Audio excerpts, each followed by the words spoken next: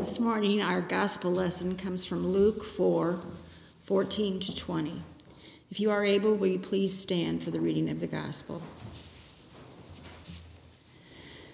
Jesus returned to Galilee in the power of the Spirit, and news about him spread through the whole countryside. He was teaching in their synagogues, and everyone praised him. He went to Nazareth, where he had been brought up, and on the Sabbath day he went into the synagogue, as was his custom. He stood up to read, and the scroll of the prophet Isaiah was handed to him. Unrolling it, he found the place where it is written, "The Spirit of the Lord is upon me, because he has anointed me to proclaim good news to the poor. He has sent me to proclaim freedom for the prisoners and recovery of sight for the blind, and to set the oppressed free, to proclaim the year of the Lord's favor." Then he rolled up the scroll and gave it back to the attendant and sat down. The eyes of everyone in the synagogue were fastened upon him. Thank you, Lord, for this gospel reading. Bless it to our memory. In Jesus' name.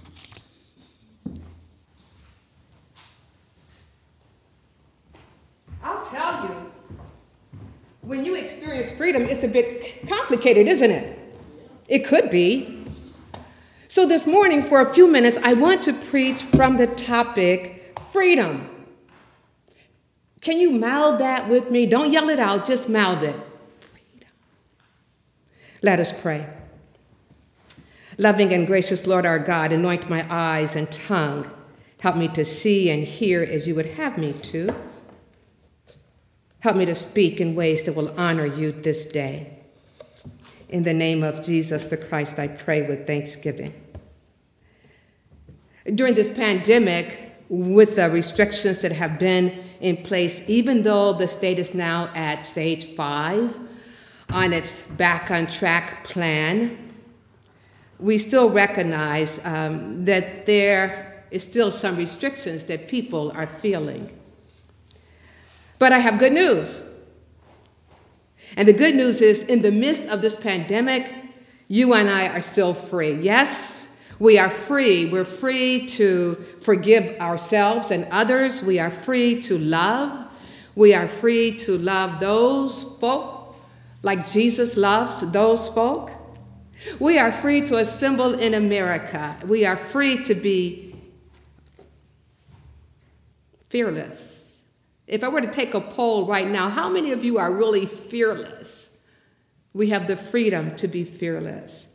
We have the freedom to travel. We have the freedom to be a blessing to others with our words as well as with our actions.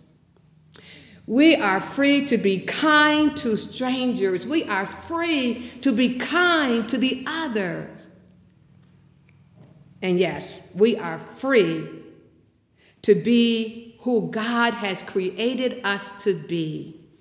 Now, I'm sure that you can think of other freedoms that we have in this country. Yes, we are free. And this freedom that we disciples of Jesus Christ experience is because of our relationship with Jesus Christ, our Savior and Lord. This freedom gives us the courage and boldness to be his witnesses here on earth, continuing the work that he began here on earth.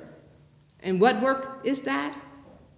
Well, you heard about that work as you listened to the gospel lesson that was read in your hearing on today. Jesus arrives at the synagogue, which is his custom. He goes and he is given the scroll of the prophet Isaiah. And he reads, "The Spirit of the Lord is upon me, because he hath anointed me to preach." Now, let me just share with you, I'm going to look at the King James Version translation this morning and expand upon that this particular text speaks of.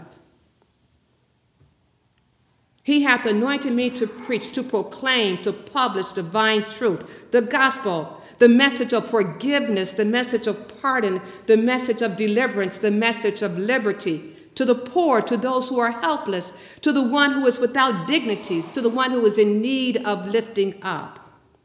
He has sent me on a mission to heal spiritually, to make whole the brokenhearted, those who are crushed, those who are completely shattered in thoughts, feelings, and mind, to preach the divine truth.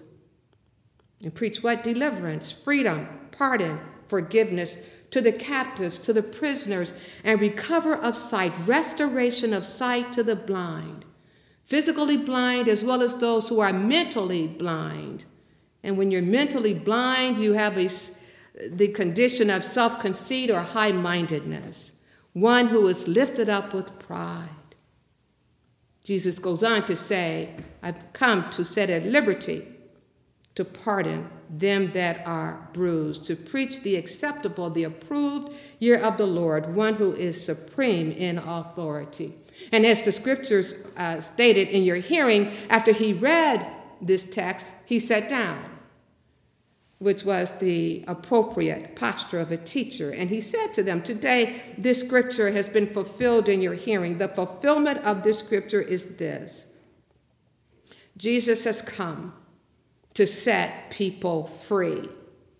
And throughout his ministry, he carried out this work, setting people free.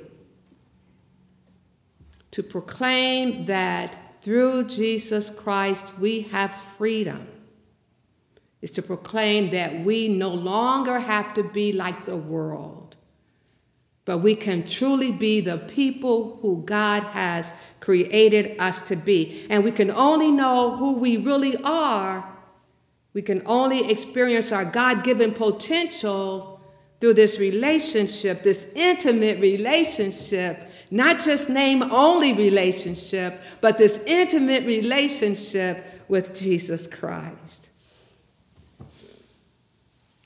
In Matthew, Jesus reminded his disciples in Matthew 28, I've been given all authority in heaven and earth, so now you are to go forth and make disciples. That's what he said to his disciples then, and that's what he's saying to us today. You go forth and you make disciples, baptizing them in the name of the Father, Son, and the Holy Spirit, and teaching them everything that I've commanded you, and lo, I am with you always. That freedom that we received in Jesus Christ, we're to go and share it with others. And the same power that empowered Jesus to carry out his work is the same power that you and I have been given. The power of the third person of the Trinity, the Holy Spirit. He empowers us. He gives us the boldness. He gives us the courage to do that Jesus Christ calls us to do. Wow. This freedom that you and I have received is a freedom that he wants to offer to everyone. And in order for them to know about that freedom, they'll look to us, his disciples, to share that with them. Yes, we are free to be who God has called us to be through Jesus Christ. What does that look like? Someone may ask the question. The list can be exhaustive, but I would ask you to look at Romans chapter 12, verses 1 through 2, and get a glimpse, just to get a glimpse of what that would look like. I want to read from the Message, another translation of God's word. Romans chapter 12, verses 1 and 2. Please hear. So here's what I want you to do, God helping you. Take your everyday, ordinary life. You're sleeping, eating, going to work, and walking around life, and place it before God as an offering. Embracing what God does for you is the best thing you can do for him. Don't become so well adjusted to your culture that you fit into it without even thinking. Instead, fix your attention on God. You'll be changed from the inside out, readily recognize what he wants from you, and quickly respond to it. Unlike the culture around you, always dragging you down to its level of immaturity, God brings the best out of you. develops well-formed maturity in you.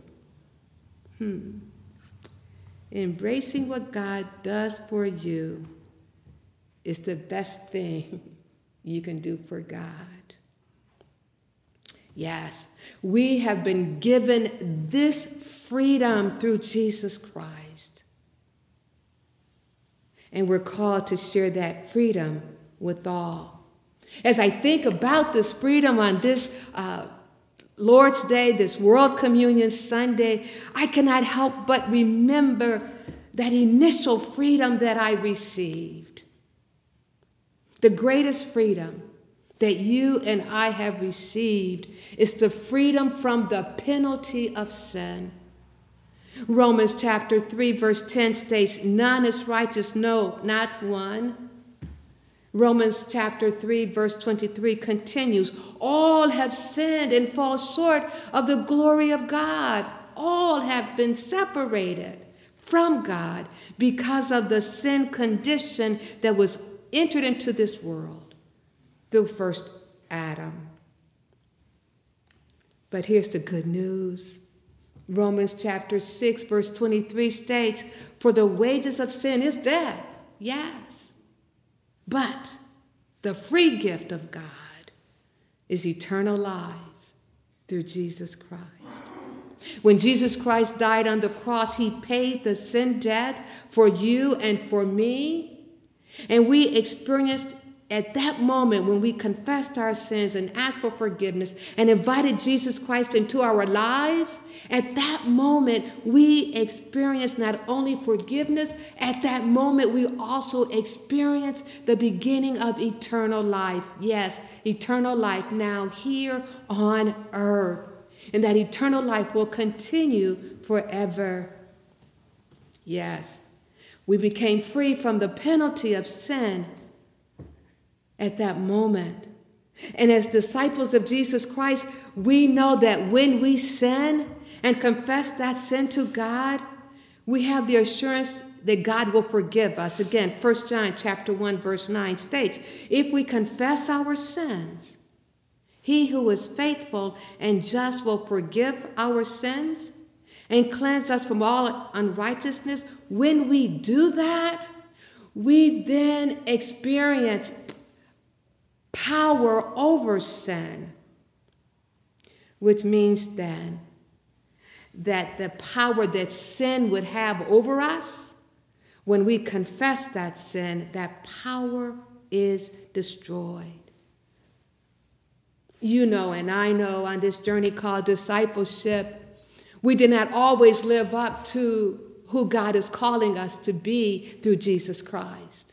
And so, yes, on a daily basis, we do have to confess our sins, be they sins of omission or sins of commission. Here's the good news again. When we confess those sins, regardless of how we feel, the fact is, we're told in God's word, when we confess those sins, we are forgiven at that moment. Yes, we are free to be who God is calling us to be through Jesus Christ. Oh my, eye has not seen, ear has not heard, nor has it entered into the hearts of mankind all that God has in store for those who love God.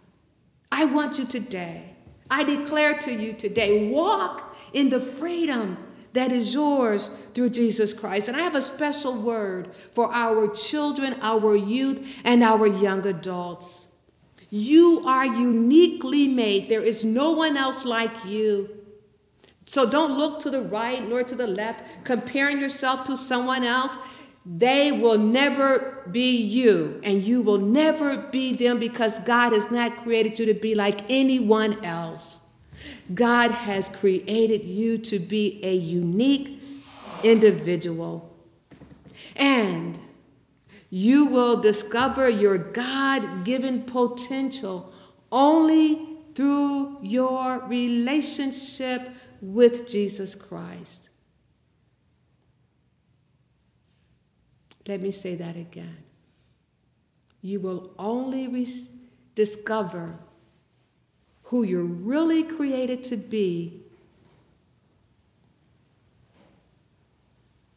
through your relationship with Jesus Christ. Don't be a counterfeit. Be the original you. Walk in your uniqueness. Take hold of this relationship that you have with Jesus Christ. Move it from the back burner. Make it number one. Make it center stage. May Jesus Christ be your number one priority. Children, youth, young adults, and yes, adults and seasoned saints. Yes. We're free. We're free. We're free. We're free. Thanks be to God. Let us walk in that freedom, being obedient to carrying out the work that Jesus Christ began. Let us pray. We give you thanks, Lord Jesus, for being obedient, even obedient unto death on the cross. Because of your death and resurrection, we, your disciples, can now walk in that freedom that is ours through you. Thank you, thank you, thank you, Jesus.